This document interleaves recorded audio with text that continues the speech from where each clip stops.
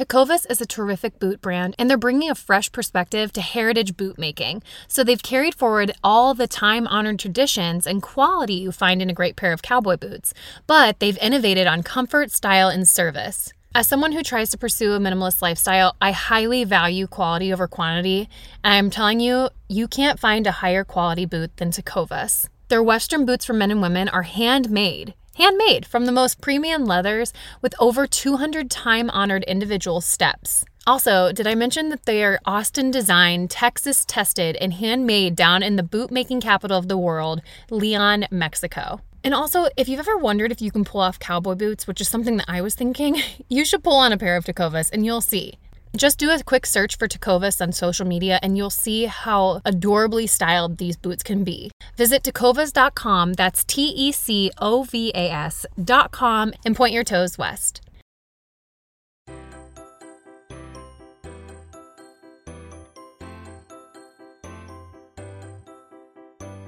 Hello and welcome to the Minimalist Moms Podcast. I'm Diane. I'm a mother of 3 living in Columbus, Ohio. I'm trying to make room in my life for what matters by getting rid of the clutter and living life with purpose. I hope you'll join me on the journey to think more and do with less. Am I getting parenting right? Most parents at any and every stage find themselves asking this question. Whether you're sleep deprived with a colicky newborn or navigating the emotional roller coaster of a teenager, parenting has its ups and downs, its confusion and clarity, its big blow-ups and small victories. And no matter our family makeup or our children's personalities, many of us experience anxiety over our children's futures and often fear making a mistake. Sandra Stanley is no stranger to this feeling. As a parent to 3 grown children, plus decades counseling countless families and learning from mentors of her own, she happily shares from her experience and wisdom. Today, Sandra joins me to discuss her new book, Parenting: Getting It Right. In this episode, you'll hear Sandra's advice for learning the 4 distinct stages of parenting, clarifying your primary goal of parenting, deciding on your non-negotiables, and more.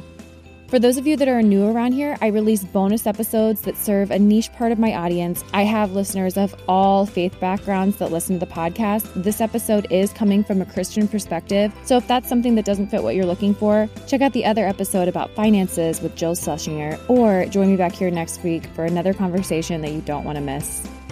All right, let's get into this conversation with Sandra Stanley. Sandra, thanks so much for joining me today on the Minimalist Moms Podcast. Yeah, thanks for having me. Absolutely. Before we get into our conversation, I'm just going to allow you to introduce yourself to the listeners. And I always ask every guest this. Do you consider yourself to be a minimalist? Okay. Well, I'll start with introducing the kiddos and our family. Andy and I have been married for 34 years. We have 3 kids. Andrew is 30. He's married to Anna. And Garrett is 28. He's married to Danielle. And then Allie is 26. She's married to Clay and just had her first grandbaby 2 weeks ago. So we have little grandbaby Haven, and that's been kind of a fun thing for all of us, of course. So we are empty nesters now. We've had some foster kids in and out, which has been a big part of our personal journey and story for our family, just being involved with foster care. So we've had those kids in and out, but for now we are empty nesters with just our dog. And of course, I just shared with you off the air, but our middle son and his wife just moved in with us temporarily while they build a house. So we have them here. So that's kind of fun. So I guess we're not exactly empty nesters at this moment. So that's kind of our family. I am definitely a minimalist. I do not like clutter. I cannot function in clutter. I think that my love language, if I were making up my own love language, is efficiency, and too much stuff around just kind of makes me feel inefficient. So yeah, I'm definitely a minimalist as it relates to stuff around me. Yeah. Yeah, absolutely. So you have a new book out, and that's why you're here today, and it's called Parenting. And tell me, what's the subtitle? Yeah, the subtitle is Getting It Right. It is in italics, and there's a reason for that we can talk about. Yeah, sure. I did want to ask you, you emphasize parenting with the relationship in mind. And so much of what I try to do and try to encourage listeners of the show with is intentionality, mindfulness, Right. just being present and clear-headed about your values, your goals, what you want. So when I saw that you were writing this book, I really liked that you were parenting with the relationship in mind. So what does that mean for you? And what does it look like when you apply it to major decisions, but minor decisions as well? Yeah. Well, right. Well, let me start by explaining where this idea even originated and why it became important to us. Every year, my parents rent a big house on Hilton Head Island, and they've done this really our whole adult life. And we all go. I'm the middle of three kids. My sister's got two kids. We've got our six now, and then my brother has four. And so we all go, and we all go to Hilton Head. But early on in our marriage, right after we had Andrew, he was our oldest of the three, Andy and I were making our trek to Hilton Head, and we started. I don't know, you start a family, you start thinking about goals, and goal setting. So we thought, okay, maybe we need some family goals now, that we have a baby, but neither one of us are really concrete goal setters. So that was a short conversation, but we actually started talking about what kind of family we wanted to have. And that led us to realize that in our parenting journey, we never wanted to take our eye off of the relationship prize. We wanted to parent our kids in such a way that when we launch them out of our homes, the relationships are still strong and healthy. And the way we said it was, we want kids who want to be with us and want to be with each other, even when they no longer have to. So we parented with the relationship in mind. So to answer your question, that's what that meant for us. And you're right. It requires intentionality if you're going to parent to any particular goal. And the title of the book, like you said, is Parenting, Getting It Right. Mm-hmm. And we emphasized because we realized that whether a parent knows it or not, they are always parenting in a direction. And, it may be the obedience direction. We just want our kids to obey, or we just want our kids to excel. It may be in an NFL direction, or, we just want peace in our home direction or whatever, but parents are always parenting in a direction. And there are a lot of directions. And we decided we're going to choose our direction. We're going to decide ahead of time and be intentional about the direction that we're parenting in. And so we decided to parent with the relationship in mind and parent in the direction of having kids that want to be with us and want to be with each other, even when they don't have to be. And that kind of became the lens through which we made a lot of our parenting decisions, the big ones, the small ones. That just sort of became our framework and our lens. Mm-hmm.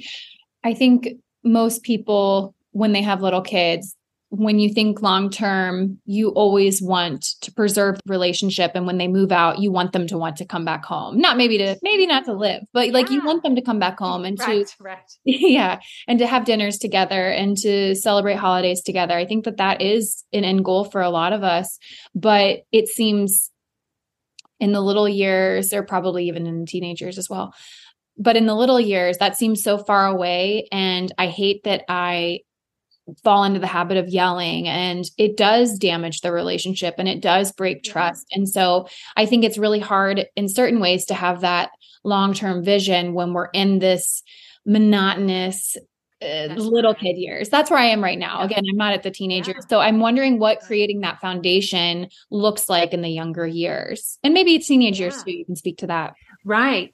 Well, it really does look a little bit different in the different seasons of parenting. And we can talk about that in a minute. But, when the kids are really little, you're kind of, you're parenting in a direction of safety. You're parenting in a direction of helping them understand that there are consequences for their actions.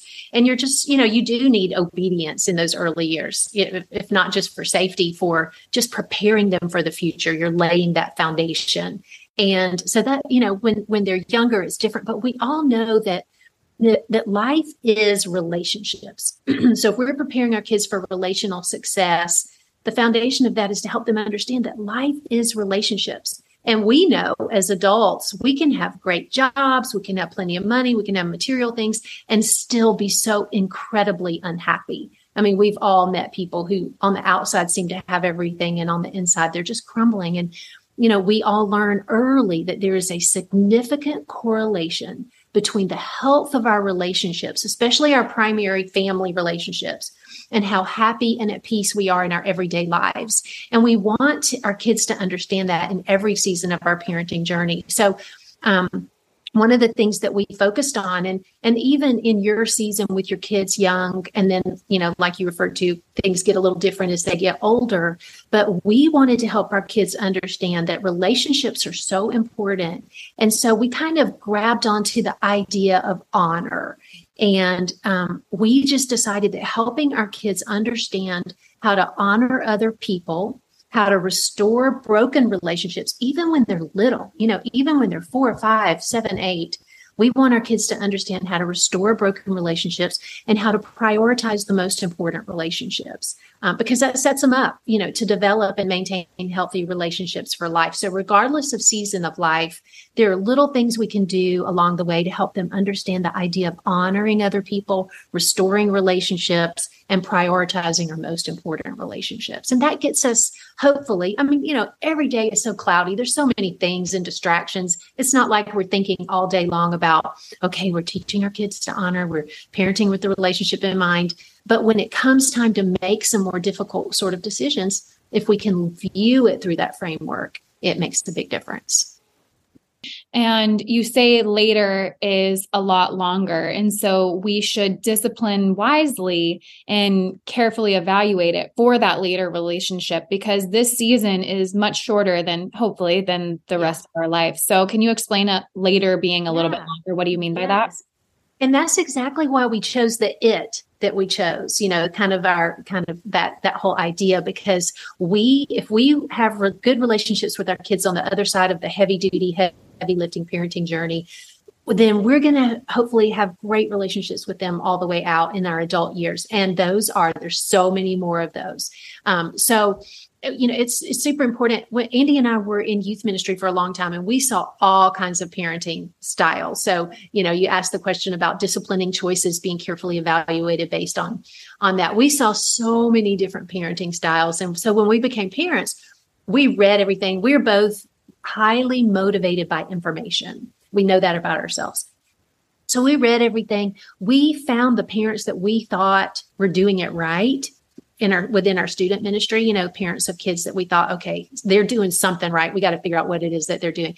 We invited them to dinner. We treated them to dinner. We invited them to our house, and we just peppered them with questions because we thought, this is, we want kids like this. So what did you do to get there? And so, we just learned so much from those parents. And one of the things that we figured out was that if we intentionally seek out some wise counsel for people ahead of us, it would make all the difference.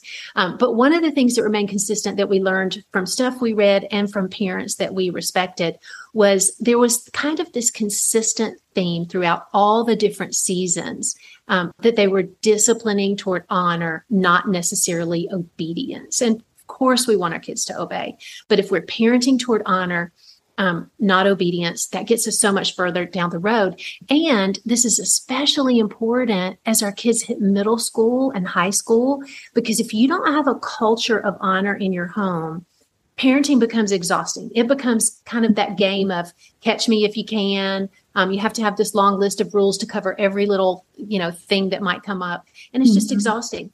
But in a culture where it's all about rules, you just have to have so many. So we just decided if we are laying a foundation of honor for our kids, that is going to probably eliminate needing some big family policy manual to explain what to do in every circumstance. And, having conversations in your season of life with the kids young, having a conversation of, hey, we don't talk back to mom because that dishonors mom, or we don't steal because that dishonors the owner of that toy.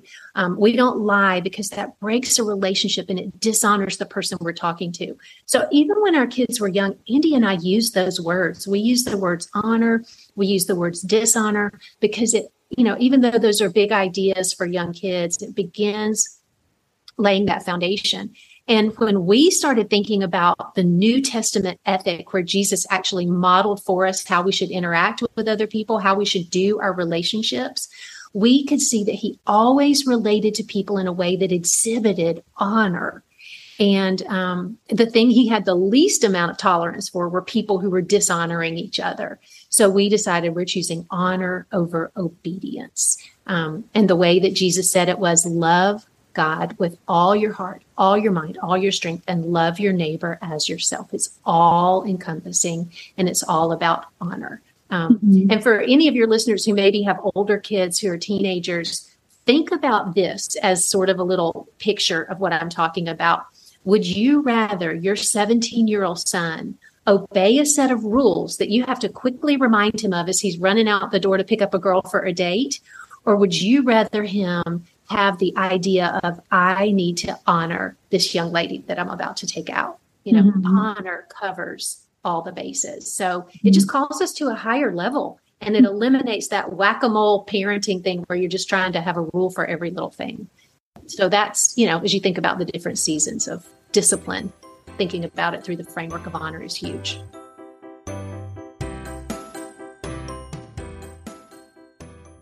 If you're planning to cut back on alcohol this dry January, Recess Zero Proof Craft Mocktails are the perfect alcohol replacement.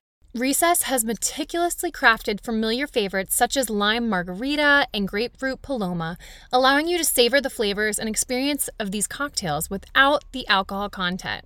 Throughout January, my listeners can take advantage of a special offer and get 15% off the Recess Mocktail Sampler Pack at takearecess.com/minimalist.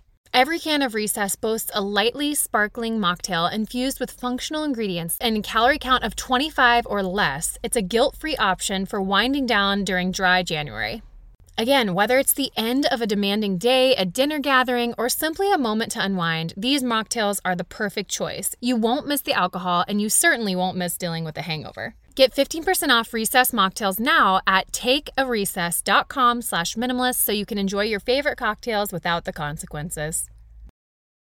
For a lot of my listeners, I feel like they're on a journey to simplify their lives, but they don't want to sacrifice style, which I completely understand, and that's why I was excited to partner with Home Threads. Home Threads is the perfect blend of minimalism and comfort for your home. At homethreads.com, you can discover a curated collection of sleek and functional furniture that speaks to the heart of minimalist living, from multifunctional storage to timeless design.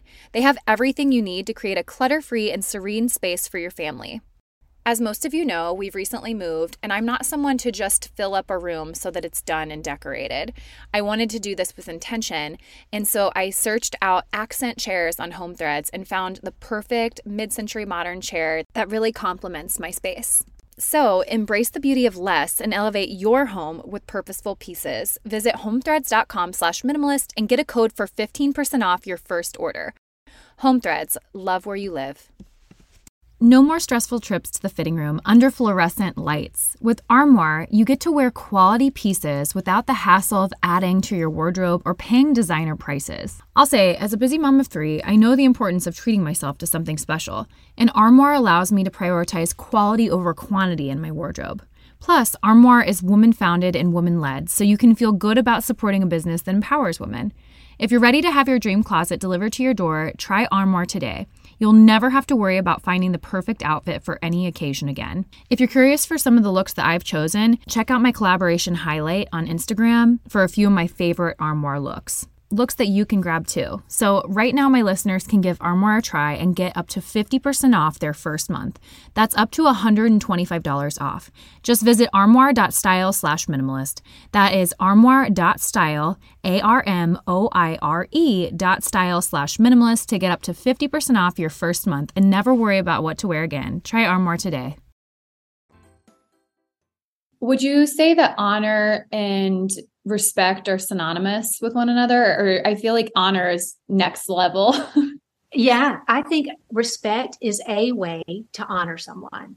Okay. And there are a whole lot of ways to honor people. So respect is super important, but it is one of the ways that we honor other people. We honor people with kindness. We honor people with respect. We honor people by being honest, appropriately honest, and teaching our kids to be honest. That's a big deal long term. As any parent of a teenager knows, if you've got a kid who is, who's has a habit of not being honest with you, you just parenting is nearly impossible because you never know if what someone's telling you is true. And we really learned that, especially in our parenting foster kids journey, because there's such a self-preservation mode for them, because they've had to have that. And they will say whatever they need to say to make you happy, or to stay out of trouble, or all of, those things. And it made it really, really difficult to have authentic relationships when you're just not sure somebody's being honest. But to your question, I think respect is definitely a huge way to honor other people. So how do you cultivate that environment then to encourage kids to talk to you when they don't want to? Because with one of my kids, I haven't been able to break through that mindset where you're ultimately in trouble if you lie. But with another one, maybe I've done this wrong too, but with the big things, I try not to lose my cool. I am very open to talk about it. We talk through it, and I actually don't get them in trouble even if you spilled nail polish on the rug, but you told me. So I don't know if that's wrong. Oh, I didn't get you in trouble, even though you knew you shouldn't be using my nail polish. But I'm like, I want to just cultivate that foundation of you can come to me and I won't explode. Yeah. Well, one of the things I think it goes back to is the stage of parenting. And one of the first things Andy and I learned when we became parents, and some of the stuff we read and some of the people that we spent time with, was there's different seasons of parenting. And I think depending, the answer to your question kind of depends on what season of life are we in. So the way we break it down is 0 to 5 years old is kind of the discipline years. 5 to 12 are kind of the training years. Coaching years are 12 to 18, and then friendships are 18 on. And in each of those seasons, we're disciplining in different ways. And our techniques and our, all of that has to be different. But one of, I think as it relates to cultivating an environment where our kids want to talk to us, there are several things we can do. And again, it depends on that season of life. But when you start getting toward middle school, maybe we'll kind of talk about that one, because it's sort of the middle of the road. I think we have to be students of our kids.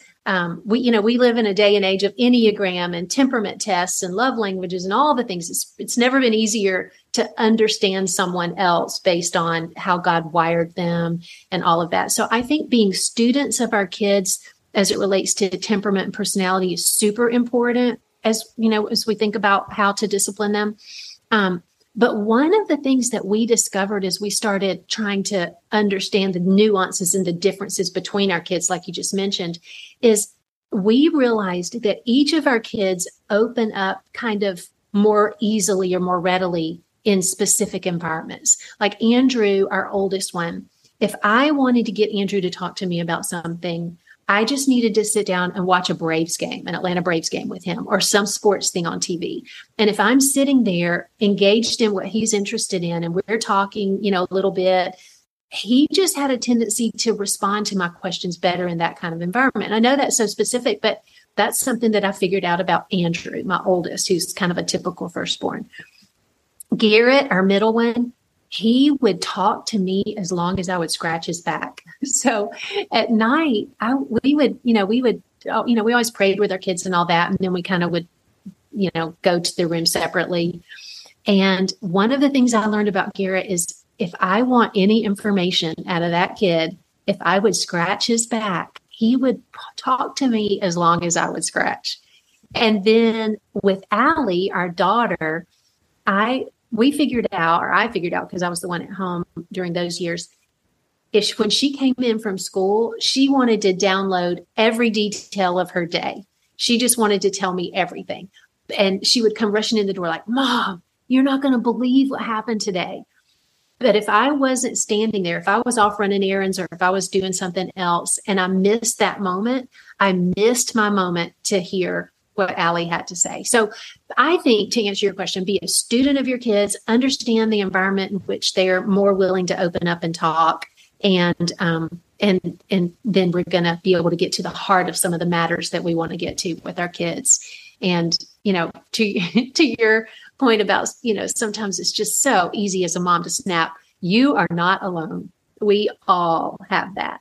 And really, our kids all respond to different levels of that kind of thing differently. And I think that's part of understanding them too, is understanding, what are the effective disciplines for this particular kid. So all of it kind of is unpackaged together. But cultivating an environment where our kids will talk to us is so, so huge. And we talk in the book a lot about, especially in the coaching years, as they get kind of middle school, high school, we talk about specifically things that shut our kids down or that sort of light them up and, and get them to talk. So that was kind of a fun chapter to reminisce about as we were writing it. Absolutely. I definitely know that connection, even for me and my husband, when we go out on a walk, it's a great time for us to connect because you're just, I don't know, I think especially with the middle-aged into high school students, if they have to have eye-to-eye contact, it's just too much for that age. At least that's what my friends have told me with older children. So I feel the same with my husband, though. I feel like we can get a lot more productive conversation going when we're out on walks. And it's kind of like I know you're multitasking in certain ways, but for some reason you can just have tougher conversations in that way. You can. One of the things that we discovered too along the journey with our kids was we made dinner time around the table a huge, huge deal because we felt like that was the time of the day that was consistent, that we're all five together and we could have kind of just interactive conversations and they would get to talking, even, just batting around a conversation. It was just huge. And dinner time was never necessarily about the food. It was really about the gathering and about the just being together, having conversations. We've had so many, I think what adults like to call teachable moments. We just were able to take care of, kind of take advantage of that time to have these teachable moments. We didn't make dinner time a teaching time because that gets weird really fast, especially as your kids get older. But it was just a time where conversations are naturally happening and our kids are naturally engaged while we're all right there together, and just some cool teachable kind of moments just occur and happen in those environments. So yeah, I think you're right about, eye contact, especially with certain personalities and certain temperaments. You're going to have the kid that wants to be, holding your face and talking to you. And then you're going to have the kid that, is going to just talk to you walking out the door or in the car when you're both looking straight ahead or like you're on a walk.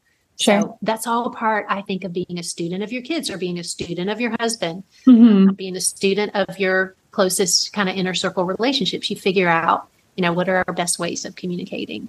Absolutely. And I think for people that I'm thinking of older kids that are playing sports or have some type of after school activity, maybe breakfast is a time that they connect and have that around the table time. And maybe that means getting up slightly earlier and being a little bit more intentional with your mornings. But overall, I think you're setting up your family culture there. So you might need to shift some things, That's right. As our kids got older and had jobs and were playing sports, I would look at our family calendar at the beginning of the week. And I would text everybody in our family group text. I'd say, hey, this week, Tuesday night and Thursday night, mandatory dinner at home. So don't make plans. And I would do that based on, their sports schedule or their work schedule or, and it was tricky with 3 kids, but, we would just try to make it happen even in those later years as much as we could.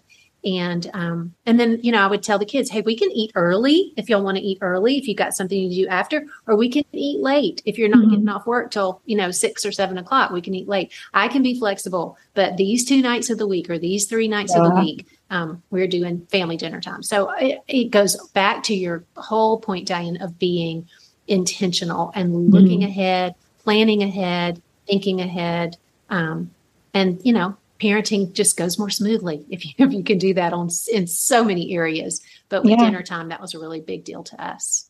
Yeah, absolutely. Well, do you have any final word of encouragement you want to leave with listeners before we wrap up the conversation? Absolutely. You know what? I think the thing that I would want to communicate to all parents, and especially to moms, because typically we're in the trenches, doing some of the heavy lifting of parenting. I just want to remind the listeners, there is one perfect parent, and we are not him. Our Heavenly Father is the only perfect parent. You are going to get it wrong at times. You're going to lose your temper at times. There is so much grace I think God gives us as parents to cover some of our mistakes and some of the things that we might not get right. So just be encouraged. Don't expect to be a perfect parent. Don't try to be you will not be a perfect parent. You will not have perfect kids, but you can have kids who want to be with you and want to be with each other, even when they don't have to be anymore. You just have to decide what your it is and what you're parenting toward, intentionally parenting toward. And I would like to submit that parenting with the relationship in mind would be a great place to start and a great one to think about. Well, Sandra, where can listeners connect with you or buy a copy of this new book? Well, the book is coming out in January. It's on Amazon now, pre-selling. Andy and I did the Audible version ourselves. So I read my chapters. He read his chapters. So that could be a fun way to do it. We're hoping that it'll be a great tool for people who are in small groups and that kind of stuff. But that'll be coming out in January. Meanwhile, we're both on social media, all the normal social media outlets, and love to kind of share ideas there as well. Perfect. Well, thank you so much for your encouragement today. I've started making my way through your book and it's been helpful so far. So I can't wait to finish it and start applying some of these principles in our parenting and talk to my husband about it. So I appreciate you writing it and for being here today.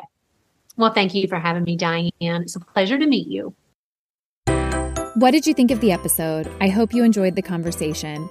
To learn more about today's guest, including links, resources related to everything discussed today, visit the episode page at minimalistmomspodcast.com, where you can find the entire podcast archive, as well as my book, Minimalist Moms: Living and Parenting with Simplicity, or other ways to connect or work with me online. If you'd like to support the podcast, the easiest and most impactful thing you can do is subscribe to the show on iTunes, Spotify, or YouTube, or wherever you listen to podcasts, and leave a rating or review of your favorite episode. Lastly, sharing the show or your favorite episode with friends on social media is very helpful and will encourage others on their journey to think more and do with less.